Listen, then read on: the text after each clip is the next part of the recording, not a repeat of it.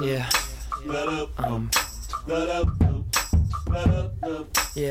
Excuse me. Can anybody out there hear me? Cause I can't seem to hear myself. Can anybody out there see me? Cause I can't seem to see myself. There's gotta be a heaven somewhere. Can you save me from this hell? Can anybody out there feel me? Cause I can't seem to feel myself. Losing my way. Oh, keep losing my way. Oh, keep losing my way. Alright, hi, I'm Josh. This is the Rosencast. I write the blog. I write some music. I think that's it. I think that's about all I do. We got Tom here. Hi, my name is Tom Juba. I'm a song leader at a church, and sometimes I message girls on Tinder, which means I'm definitely going to hell. So we're all going to hell now? Messaging girls with Tinder at church is a hell thing. Oh, yeah, I didn't know you combined it all. I thought you just meant I message people on Tinder, so hellbound. Oh yeah, no Oxford comma. No, yeah, it was a little confusing. Okay. Today we have another special guest. All our guests are special. I would say she's the most special. Oh. Yeah. Besides Phil Vachon, who's very, very special. Hi. Okay, so I'm Devin McNulty. I do lots of music things. Mainly I'm in an R&B group. Woo. With Josh and someone else too. We've spoken a lot about on the podcast. And I'm in an a cappella group, and I music directed, and I like corporate structures, and I want to go to culinary school. So that's me. So, as we always do with the Rosencast, we're going to start with day one. Devin, day one. McNasty. November 6th, 1994, Boston. So that's where I'm from. Interior, Boston Medical. Brigham and Women's. Okay. Yeah. But, so... Born 13 pounds, 8 ounces. 8 pounds and 0 ounces, 19 inches. Right on there. Right, you got right on the money. Psychic Tom. But... 15 pounds, 38 inches. Go on. So I'm from Boston. Well, kind of. I'm from Milton, which is directly outside of Boston, but I say Boston because it's still on the train, so it makes me feel cooler. I was there for, like, the first 5 years of my life. My parents split when I was 2, but they were both living in the area, so that was my early days. And then when I was 5, I moved out to Western Mass with my mom, but my dad still lived in Milton, so I was like going back and forth all the time. So a lot of my life was spent in the car driving down I-95. What was this? I-95. So you lived in Western Mass? Yeah, my mom had like primary custody, but it was technically joint custody. I don't know. Yeah. Yeah. We have to bring Andrew back to deal with the lawyer stuff. It's fine. He was the lawyer on it, so it was amazing. Yeah, it was 4. But yeah. So during your car rides, there's this thing called the radio. It's in most cars, I would say. Yeah. What was pumping through it? What was Daddy McNulty playing? What was Mommy McNulty playing? My first memory ever, I was 2 years old, and we're listening to Don't Stop by Fleetwood Mac, and every one of the lines in it is like, don't you look back, and every single time I would just turn my head around and be like, Dad, I'm looking back, what you gonna do? And he'd just be like, nothing, Devin. But that was my earliest memory. Well, he couldn't deal with it because he couldn't look back at you. He was like, oh. I follow the rules. It's a song, not a book of rules. So Fleetwood Mac was huge. But when I was 4 or 5, I was watching TV alone in our apartment, and there was a documentary about Paul McCartney's life. And of Wings fame. We'll get there. No. That's the truth, though. And I watched it, and I was like, oh my God, Dad, Paul McCartney's the coolest person ever. I love Wings. Because that's what I liked first. Oh. And Band on the Run's still a great album. Yeah. But, anytime I eat chicken wings, I just start singing Band on the Run. It's a fact. cool. Yeah. But yeah, so like really into Paul McCartney, and then when I was like later, like a few months later, my dad was like, "Have you heard of the Beatles?" And I was like, "What's that, you idiot?" And it changed my life. That's like a bug, right? Yeah, like really, really into the Beatles. I know everyone like was, but no, actually they weren't. Because in my elementary school, they all made fun of me. I was like, "The Beatles are really cool. Have you heard of the Who? What about David Bowie?" And they were like, "No, we only like Backstreet Boys." Yeah, they're like, "You hear that new Aaron Carter song where he beats Shaq in basketball?" I also didn't have a TV growing up, so like culturally I missed a lot of stuff. Yeah, but you never forget the first house you go to where they have basic cable and like their favorite show is Cyberspace on PBS. We didn't have basic You're cable. like, "Where's the guide button?" And they're like, "What's the guide button?" I'm sorry about that. We're sorry. Well, I had books, you assholes, so Yikes. read a lot. But yeah, that's kind of what I grew up on musically, and there was a lot of musical theater too. I had like a little tape recorder thing that I would go around, and I had this tape. It was like musical theater hits sung by kids, which is terrible, but I thought it was awesome.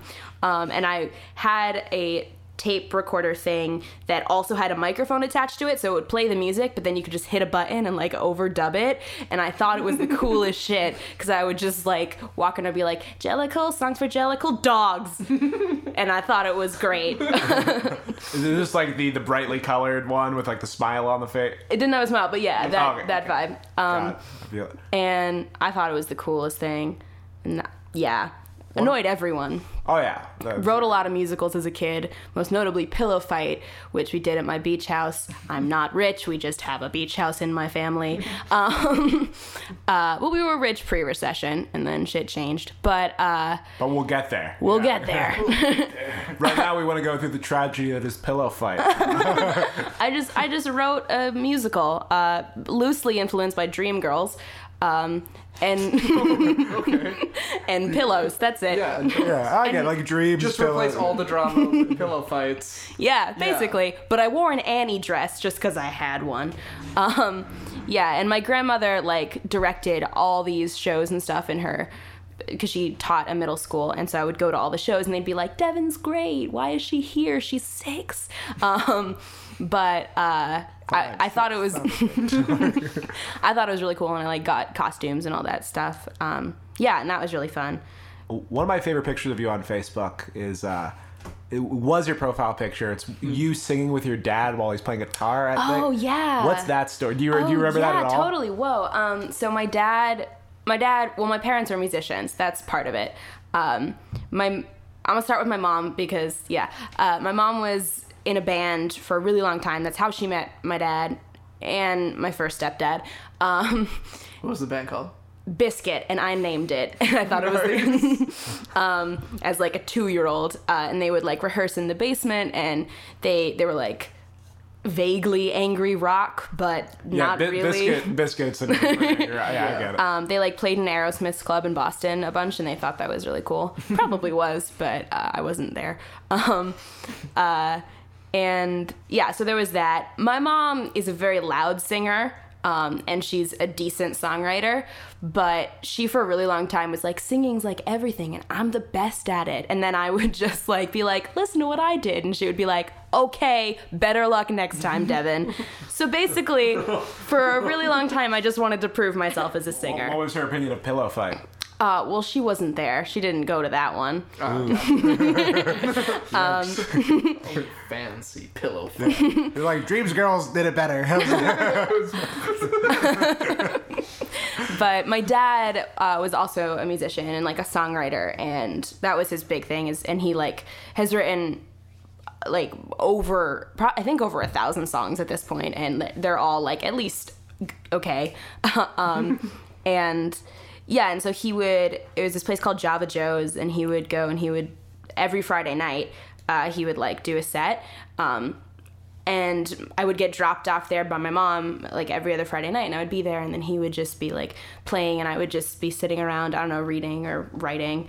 But every so often I was just like, this is my song, Dad, because there was like a couple that he wrote about me, because he was like, I love you, you're my child. And I was like, yeah, I am, and now I'll sing it. Which this is the 8th song called Biscuit. Biscuit number. But yeah, so that's where that came from. And then elementary school was kind of just like a blur of getting bullied and being called Mevin McNulty, which was great. Middle school, no, elementary school. Elementary school. Was when Dick Nolte started. Yeah. Did they know dicks back then? they know? Or did they just like, they switched the letters of your name? And Well, just they all- did, and then later I turned it on them and started the swearing club, which I'm still proud of. Ooh, swearing club. Let's go. Is that too far ahead? Can we go there? That's 4th grade. We can go there. Okay, Yeah, cool. let's jump right to Swearing Club. Or maybe 5th grade, but yeah, I mean, What's they 5th grade? behind Swearing club. Go. behind our like playground area, it was enormous. We had like 2 soccer fields and a ridiculously large playground for like a really shitty school. Like we didn't deserve all that stuff. But then behind it there was like these sand pits, and it was like attached to the dump, and so So you have this amazing playground. You're like, you guys see that garbage can over here? let's play dodge the syringe. You know?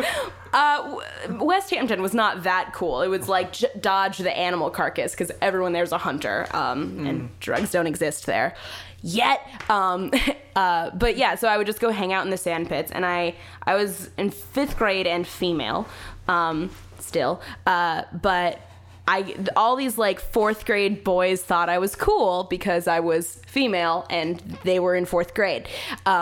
And I gave them the time of day. The juices start pumping. People don't acknowledge the 4th grade romance, but it's just like, don't feel like secret. Like, You're like, yeah, it's almost like a Rousseau like state of nature where you're like looking at that girl like, it's definitely not happening down here, but like somewhere there's I need to be accepted by this person. Yeah, and so I accepted them by making them join the swearing club, and the goal of it was you had to come up with the longest grammatically correct sentence with the most swears, and we like calculated the ratio for it. I was a nerd, but when there's 16 kids in your class, being a nerd is vaguely cool because the teachers give you A's and everyone else is struggling. But then we get to the end of 6th grade, and you got to pick whether or not you wanted to do music. And I was like, well, of course I do, because music wasn't huge in my elementary school, but oh shit, I skipped stuff, sorry. When I was 8, I started like taking guitar lessons, and didn't really like it, but it was because like the Beatles, like they played guitar, and I was like, oh cool, I want to learn how to do that. And I learned Norwegian Wood first because most of the song is just an open strum, and so I thought that was awesome. I thought you were like, I tried to learn the sitar part on the guitar. Didn't work out, so I didn't really like guitar lessons. It was one of my friend's moms, and I just like couldn't take her seriously because I was mean. And then I started taking piano lessons, and I actually started to like that. Problem was my mom was my teacher. And I quickly was like better than her at it because I'm very into music theory and have always been. And so I kind of like, I sat down with her and like broke up with her as a piano teacher. I was like, Mom, I'm not gonna stop playing piano, but you're gonna stop teaching me. And so, yeah. And then I kept playing piano, and the rest was like self-taught, but that was that. And then it was time to pick, back to 6th grade, it was time to pick whether I wanted to join chorus or band. And I'd been singing forever. I wasn't really that good at it at that point, but I was like, yeah, I'll join chorus. My mom was like, that's lame. You should do band. I was like, Mom, you're a singer. Like, but her least favorite instrument is the flute. So, Oh yeah, do it. Oh, I'm so proud of Mevin right at this point. So she was like, you have to join band. And I said, fine, but I'll learn flute. And she said, okay, you can join chorus. So I never actually learned it. Okay. But It's just a threat. but then I joined chorus in 7th grade, and it kind of changed everything. Because my chorus teacher, who becomes problematic later, but at the beginning was very inspiring and like taught me how to read music, and taught me the importance of solfege and like all that stuff that, you know, is relatively nerdy, but I think the core of why music is a language and why it's not just like a thing that we partake in.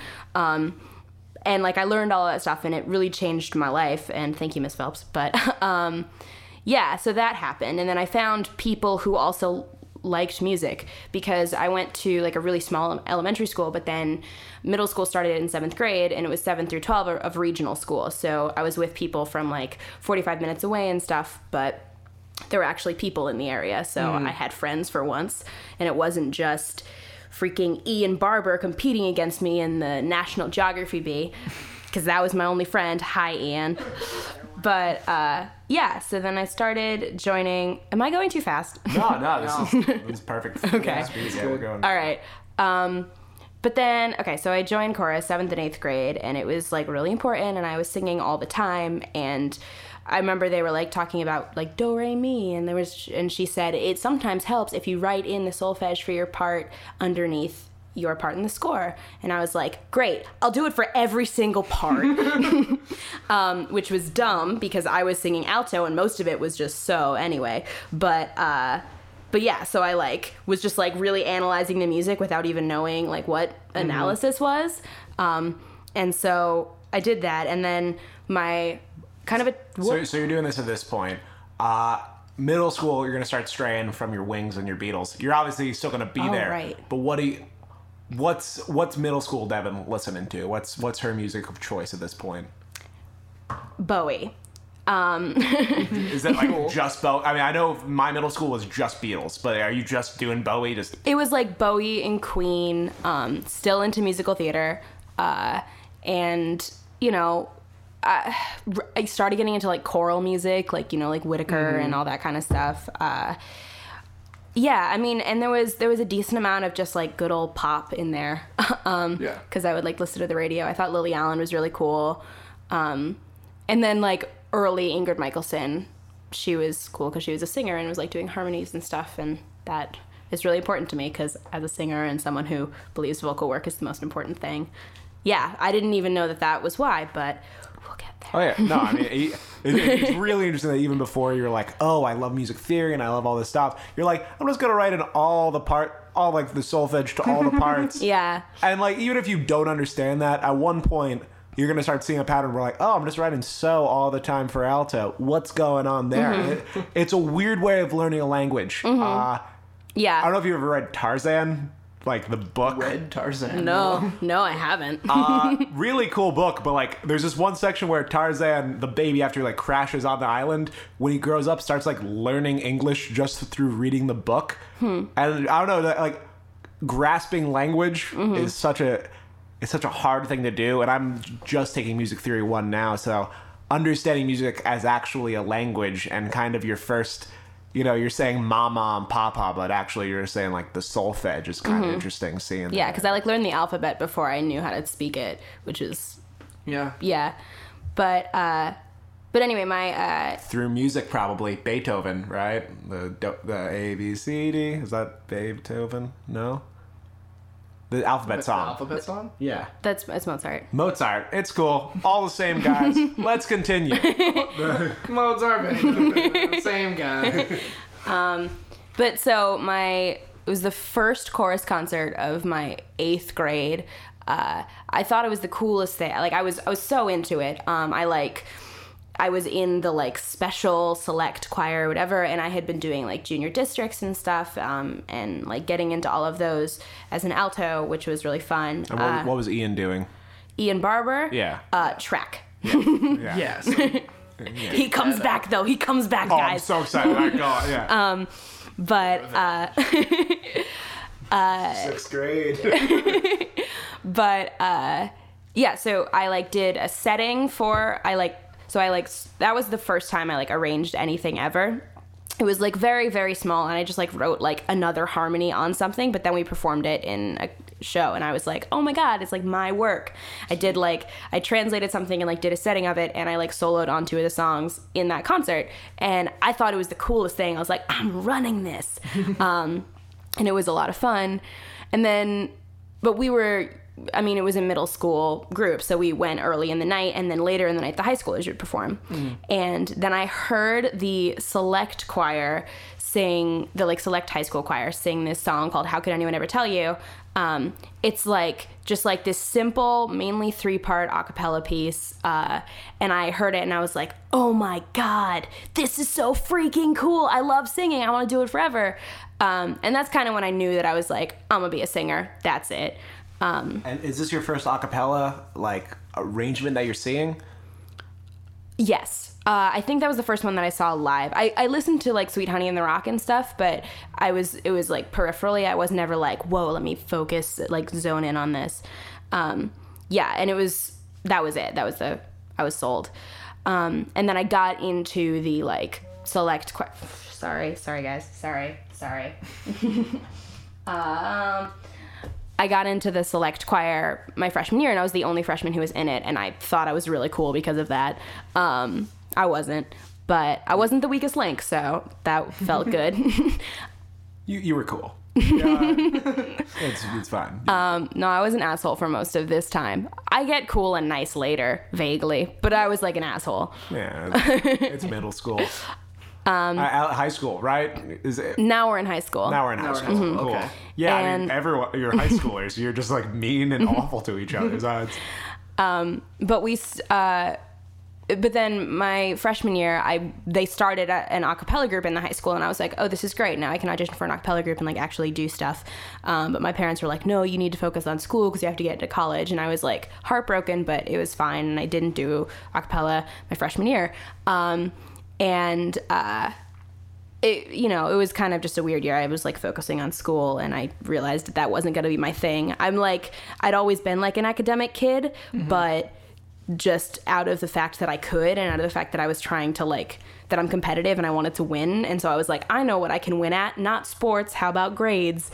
And so then like I started to transfer that into music, and then sophomore year came, and that was like probably the most life-changing year that I had.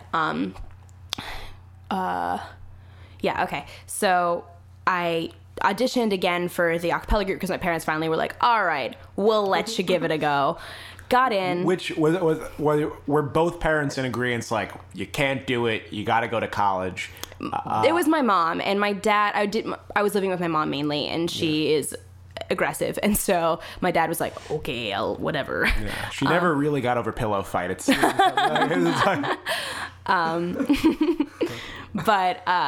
But yeah, so the mom in this slumber party is very cranky, and I understand what you're doing, Devin McNulty.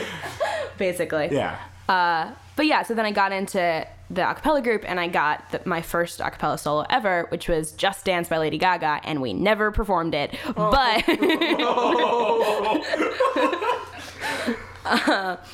I learned it, and it was cool. We sang it in rehearsal once. But anyway, so in high school, back to the thing that it was regional. All of my friends at this point lived in other towns, and I lived in West Hampton, which is like this tiny place, and I didn't really have any friends in the area who were doing music or were in my friend group. And so when I took the bus to school every morning, I was also on a short bus, not because of other reasons, but because I lived on a very small road, and that's the only one that could go on my road. So It's all right. No one's making any accusation. The more you try to prove it the other way. They can't see you on the podcast. So. True. I'm crazy. But yeah, so I got an iPod pretty early on.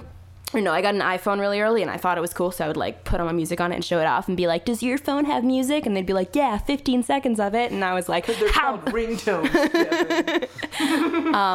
But I had all this music, and The most complicated technical thing I've ever done in my life was the first phone I had was the Juke. I don't know if you remember that phone. I remember the Juke. The Juke, it like flipped up like this. It was and weird.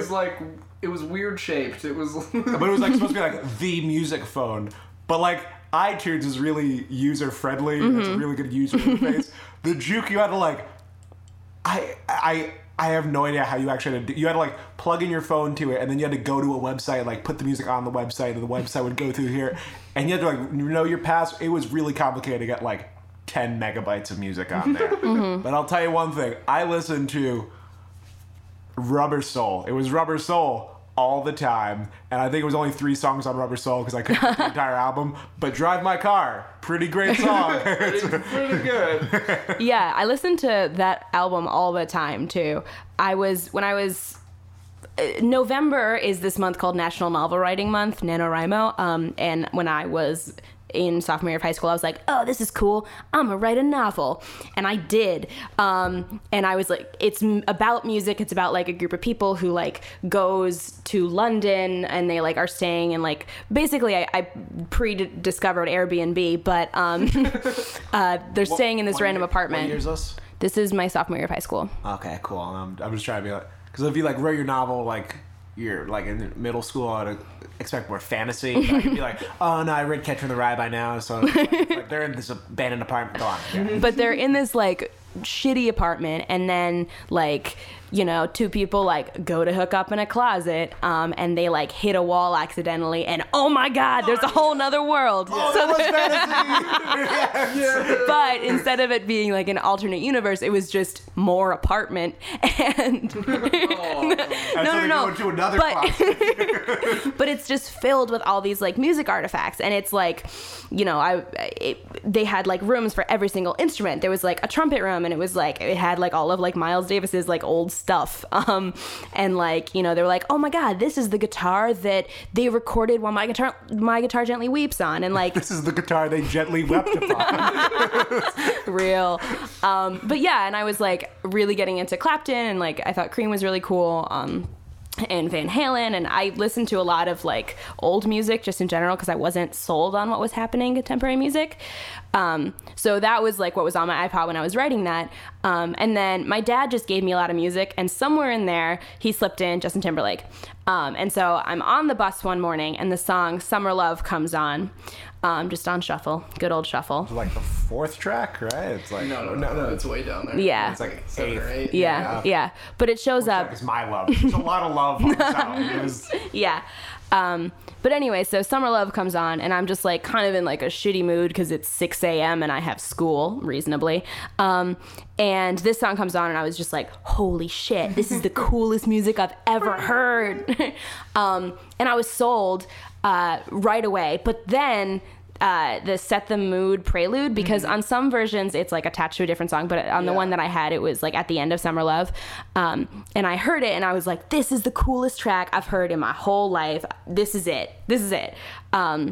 Because it's just like, it's pretty simple. There's like the like little dun, dun, dun, dun, dun line, and then like vocals and snaps, and that's basically it.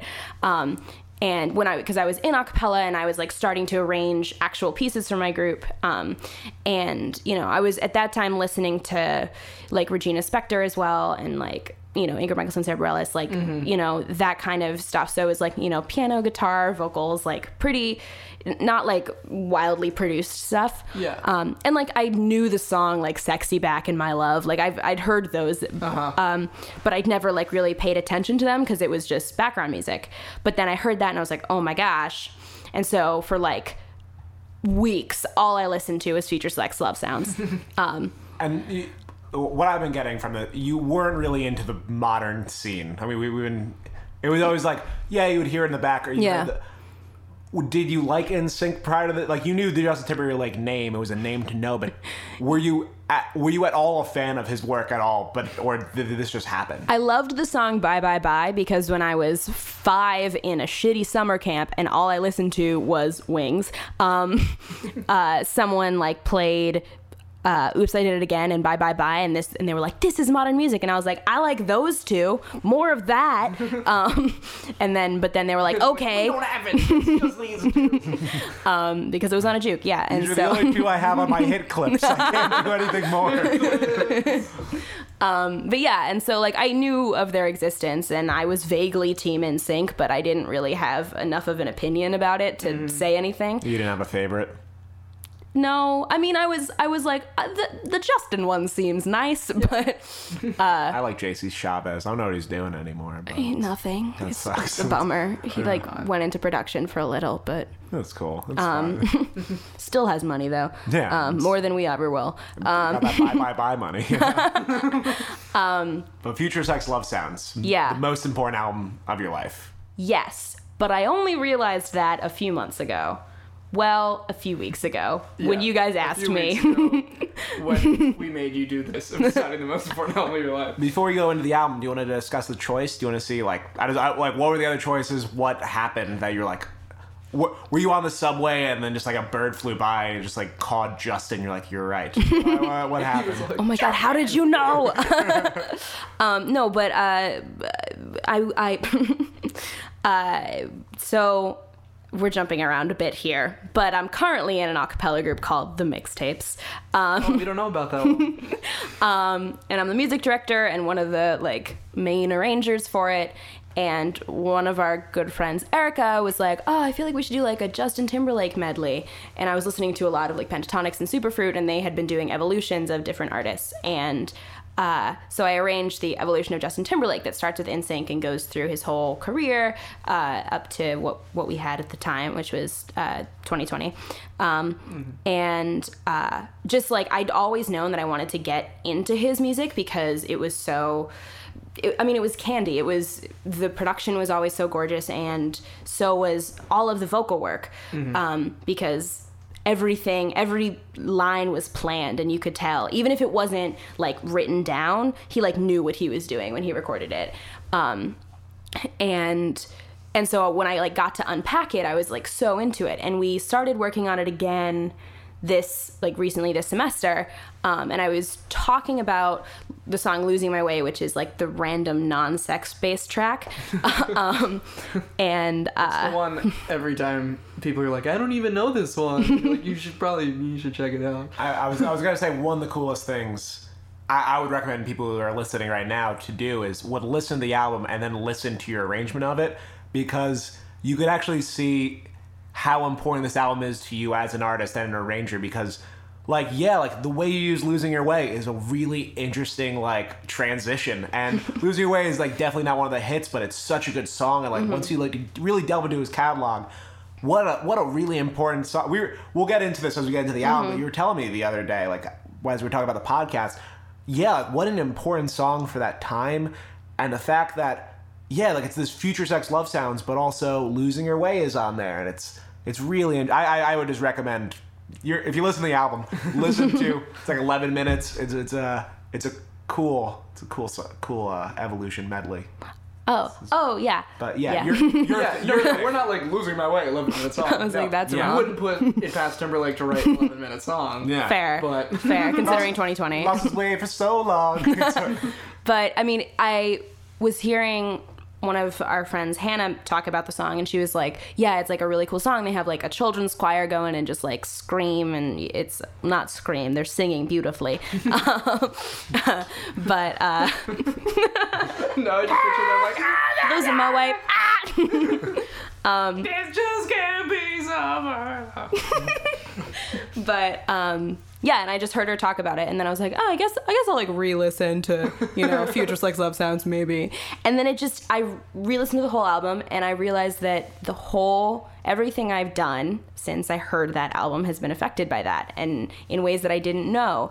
I kind of fell into making R&B randomly, because at some random party, Josh, who owns this thing. Yeah, that's me.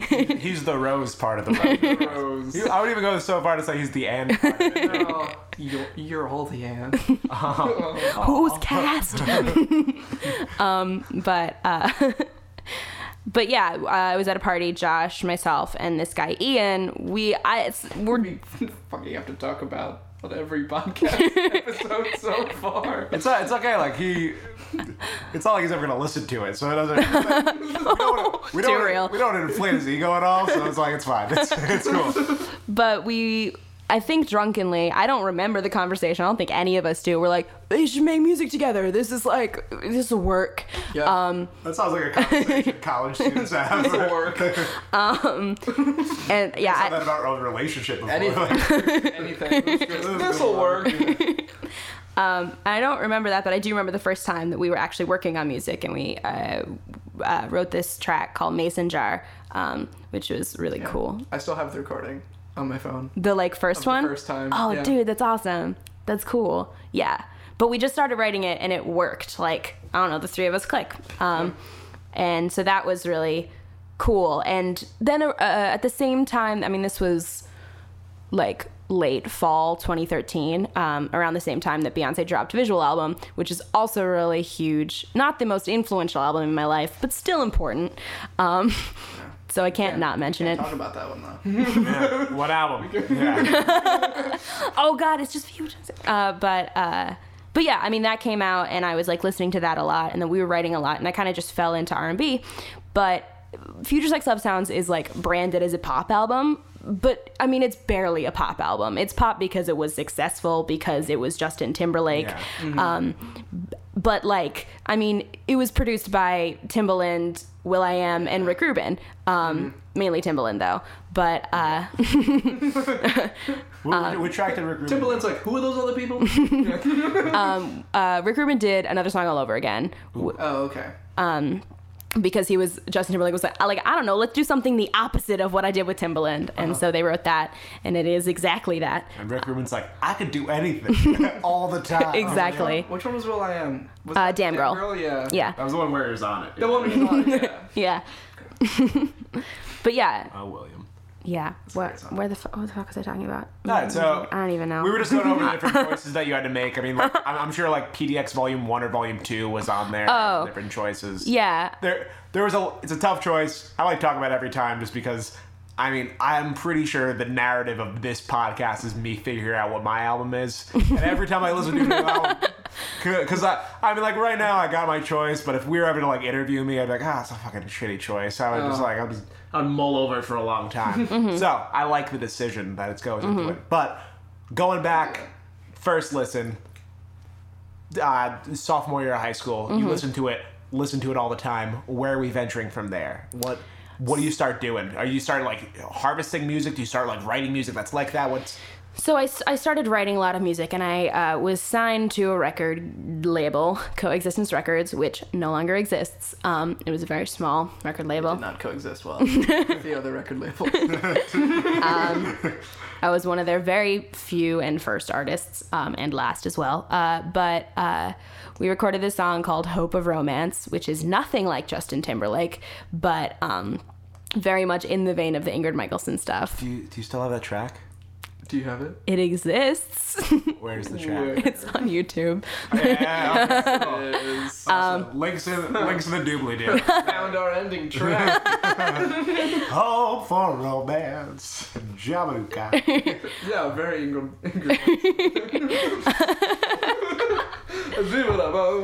I'm Ingrid Michaelson. But yeah, I mean, I got directly from that, I got really into writing, and I, tried to put out an EP. It took me 3 years to finish it, and it's shitty, but it exists with 3 original songs and 2 covers, because that's what I could handle. Yeah. But yeah, so I got into that kind of stuff, and then because of my interest in production. Oh, okay. So at one point, around the same time that I was listening to it, my mom was like, what do you actually want to do with your life? Because I was confused and knew that the answer was music. And I said that I wanted to be a producer, which hasn't actually come up again until very recently. But she said, well, why? And she played me one of her songs that she had written, because my parents are both songwriters, not pursuing it in any way, shape, or form anymore, but they still do it. Is she still in Biscuit? No, Biscuit died, but... Oh, that's off-putting. But it was a trio of her and 2 of her male college friends, so apple doesn't fall far from the tree. Womp womp. But so she plays me this song and she was like, okay, well, you want to be a producer. What would you do with this? And I said, well, I mean, you need a beat and you need strings. And you need strings. That sounds like a Kanye rap line. which was from Future Sex Love Sounds, because there's like strings all over that, but it's done so well, and like so often strings are gimmicky, but like the way that it's done in there is like beautiful, and you're like, oh yeah, of course you use strings. Fucking, I think she knows is a great interlude. Like, yeah, you've heard Love Stone. You want this sound. Yeah. For me, when I was first getting into music a couple years ago, when I first heard My Beautiful Dark Twisted Fantasy, which I think I added like 8 words, but the first time he says add the strings for dramatic and the strings come in, oh my god, isn't that just the best feeling you've ever had coursing through your body? Yeah. Fucking great.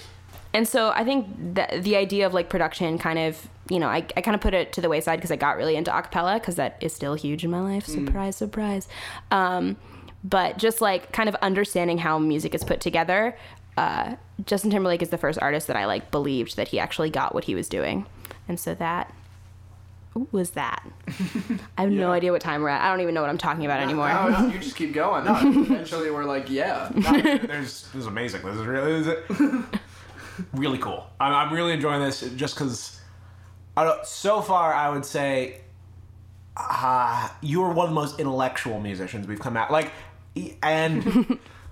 And yeah, I mean, it would make sense the most important album is the first time that you realized music could be smart. And, not even music could be thought through, and it's not just like you bang a drum and then it echoes through the cave, like, oh, that's how it made me, that's it. Yeah. Like, I remember for a long time, my favorite movie was Billy Madison, the Adam Sandler movie.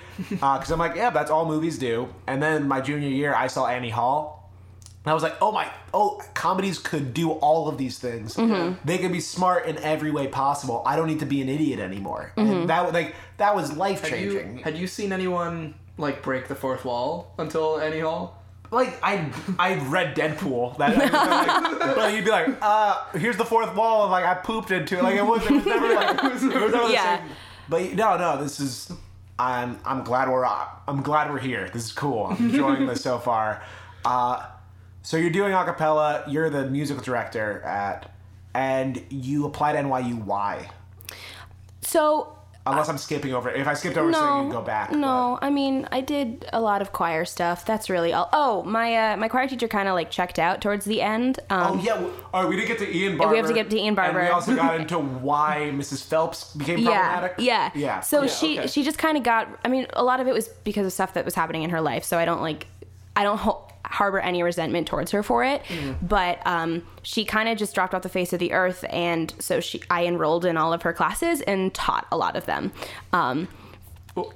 Like, they didn't get a new teacher? Well, they were like, Devin knows a lot of things. Well, she was there. She went to school every day and would sit in her office and not do her job, and would just be like, hey, Dev, you want to run rehearsal? And so I just kind of ran the choir program. It's kind of cool, though. What? I mean, like, it's kind of shitty, but it's kind of cool. And I did an internship so that I could teach her middle school classes too, because it was like all in the same thing. And I don't even know what other. I think I took like physics and music. That was it.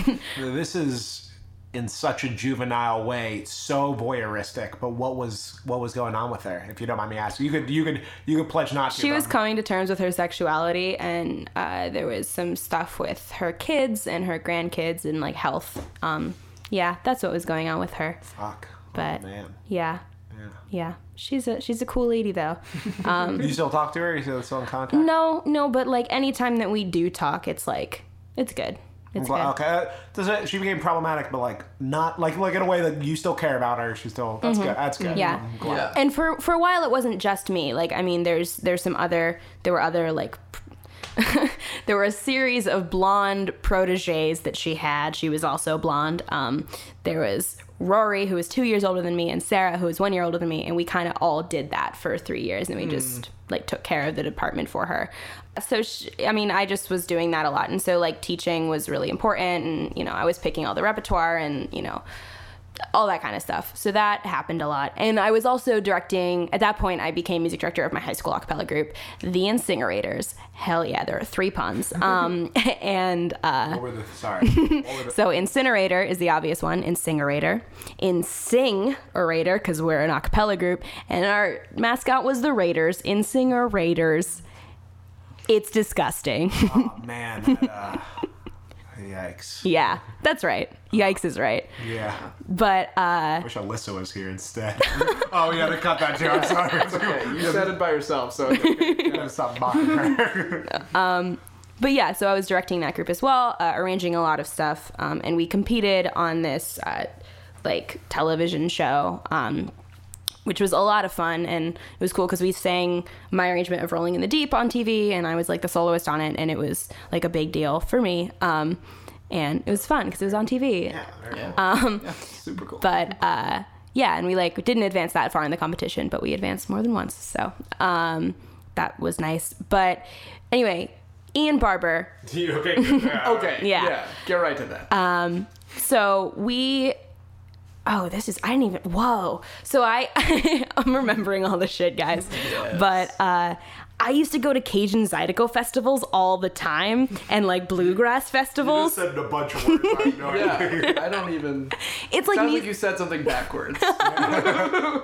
just to like picture old men with like washboards and like wash tub basses and banjos. And it's Cajun Zydeco? Cajun? Oh. Cajun. Okay. Cajun. Like from the bayou. Got it. Zydeco is, I don't even know what that means. Is a magical wizard that fought. But yeah, I mean, like, and then bluegrass. So like, you know, like Punch Brothers is the like newer version of that. But then there's like Infamous String Dusters and, you know, Dawn of the Buffalo. I'm just listing people. Yeah, but you know, all these people. Yeah, so there was a lot of that, and Ian was like a good family friend during the weekends that we went on festivals because like our families would go camping together. But we hated each other. But we, you know, he was my nemesis in elementary school, Yeah, and then by like fucking. by high school, when we were like drinking and smoking, we were like, we can be friends, right? And he's just like, I know the capital of Paraguay. It's Belize. I was like, you idiot! It's Azerbaijan, but Is it? no, Okay. I don't know. See, I would have done very poorly. It sounds like a cheese. it's another country, you fool. Yikes. To all our Azerbaijan listeners. We were trying to name the 50 states, like do the thing where you write them all down. I got to like 38, and then I was like, I'm dumb. States and capitals, let's go. But Capitals, damn. but It's for Colorado. Go on. but yeah. So, Letters. I didn't get that. but anyway, so I don't really know why, but at one of he was like singing along to like his dad playing guitar because we had all these like jam sessions after the music itself at the festival ended. We all just like hung out and like played music. And he was like singing along to it. And I was like, hey, you like don't suck. Have you thought about auditioning for the Incinerators? And he was like, I don't know, probably not. But like I convinced him to do it. And he did, and he got in. And so, like, he was in my a cappella group senior year, and, like, you know, didn't know anything about reading music by the end. Not the strongest reader, but, like, could do it, and was not the worst. And, like, I, like, had so much faith in him, and he, like, came through. We, like, proposed to his... prom-posed to his girlfriend, like, as an a cappella group because he, like, loved it so much. He rapped on Love the Way You Lie, and I'm, like, proud of him for that. He's probably, like, doing real things now, but... No, it's... What a wonderful thing that happened in your... I mean, like, obviously beat you in 6th grade, and we should all remember that. Believe me, I do, so... Yeah, every night. But yeah, that's wonderful. Yeah, so that's that. But so we're going on. You applied at NYU because teaching. I applied at NYU because I've always known that I was going to go to NYU. Not because of any other reason. It was like, NYU is my dream school, and I was reading like my diary and stuff from when I was 8, and I was like, can't wait to go to NYU, when I knew nothing about it and didn't know what I wanted to do with my life. But I've just known that it was NYU. Same. And I mean, I never wrote about it, but Yeah. it's the same. Yeah. And like... the first musical I was ever in was Annie, and there was one guy who was in the audience. It was my sister's friend, Dave Berg, and he went to NYU. And so I was singing to Dave Berg the entire time. And he went to NYU, so in like my freshman year when everybody was asking, where are you going to go? I was like, Dave Berg went to NYU. I'm gonna go to NYU. So, yeah, thanks, Dave. Yeah.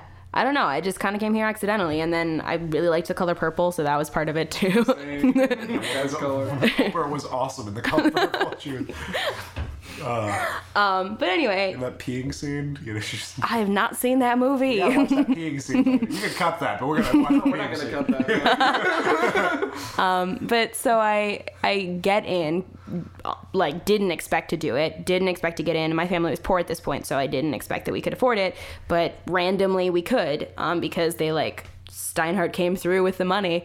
Nice. Pop, pop. And I was, like, enrolled as a music education student. Learned very quickly when I came here that I didn't like music education, but I did really like music. So I was, you know, doing all the theory stuff, and I wanted to do that, and I, like, considered about going to vocal performance or going into, like, an individualized program or whatever.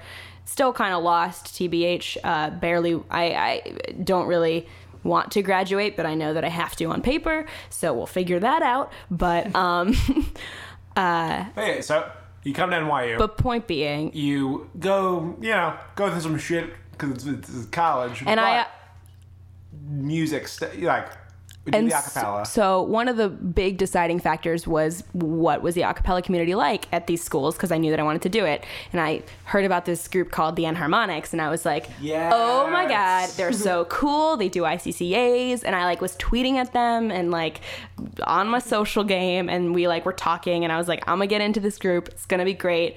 NYU sealed. And so I audition, and I get a call back, and I'm like, oh my God, this is great. Everything's awesome. Flying high. I, like, you know, just chilling, you know, it was great. And then I didn't get into the group. And I was fucking devastated, because I was just, like, convinced that I was, like, that was it. And I auditioned for, like, one other group that I didn't get into. And I was like, I thought, I mean, there's still auditions for the mixtapes, but, like, I think they're kind of shitty. I don't want to audition. And so I didn't audition that year. And then I had a year off from the acapella world, figured out a lot of shit about myself. Was in, like, a very long-term relationship, and that was very important. Listened to a lot of Bon Iver, a lot of Pearl Jam. Can't talk about Pony Bear. We already did. We already did that, yeah. No, but the not for Emma, the self-titled. We didn't talk about that one, yeah. But yeah, so that happened. And then I was like, at the end of the year, I was like, fuck it. I did a show with two people who were in the mixtapes, and they were like, it's really cool. You should come hear us. And I did at one point, and I was like, oh, like, they're, like, fun and, like, good. All right, whatever. I guess I'll give them a try next year.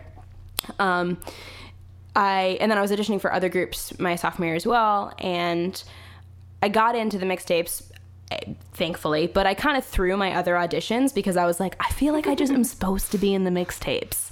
Like, it was the same feeling that I had about, like, going to NYU. And so I did that, and I got in, and I'm here, and I became assistant music director in a semester and music director within the year, which was my goal, because I'm a fucking ambitious person and I suck. But You think Sam Rising's gonna listen to this? No. You're pretty much the music director the first year. yeah, I was. Yeah, what was he doing? He was. Might actually, I don't know. But Hey, Sam. sorry, Sam. Sun's up, Sam's up. Well, let's see it. But but yeah, so I was arranging a lot, met really important people, changed my whole life.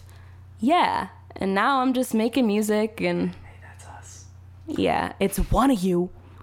I'm not in Concrete Royalty. Just putting it out there. I know everyone's gonna ask, like, "Oh, Tom must be in that group." He talks about Ian pretty often.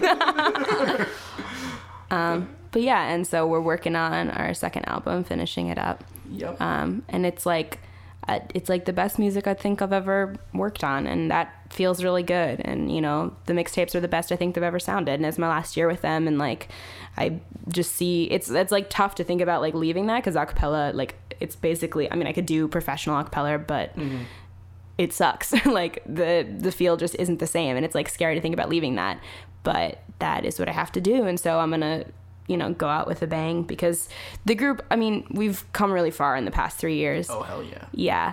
And, you know, this isn't to toot my own horn, but I'm definitely part of that. And thank you. Agreed. Josh is nodding. My head nodding is in agreement. Just up the levels on that, like. Whoosh, whoosh, whoosh, Turn up whoosh. a couple Oh, dBs on the head nod. But yeah, and so, you know, that's really important to me. And then Concrete Royalty is the name of the band that I'm in right now, and I really like the music that we're making. Before we go, Yeah. I just think, like as I said earlier, this intellectual idea of music, which I think intellectual is such a dirty word. I would just say almost a mathematical, architectural, just down to like the linguistics of music. It's a way of learning music and looking at music that a lot of people don't look at. And most people, when they pick up the guitar, they're thinking of Mick Jagger. They're not thinking of anything classical or any of the mechanics. Would you say, even though you know the math of it, do you still think there's still the magic in music? Do you still think? Do you think even though it's so structured, there's still some beauty in there? Just as a going phrase, whatever you want to. So, my first day of college, one of my professors said, "Welcome to NYU. Welcome to the music program. This is going to ruin 80% of music for you, but it's going to make that remaining 20% so much richer." And it's exactly what happened.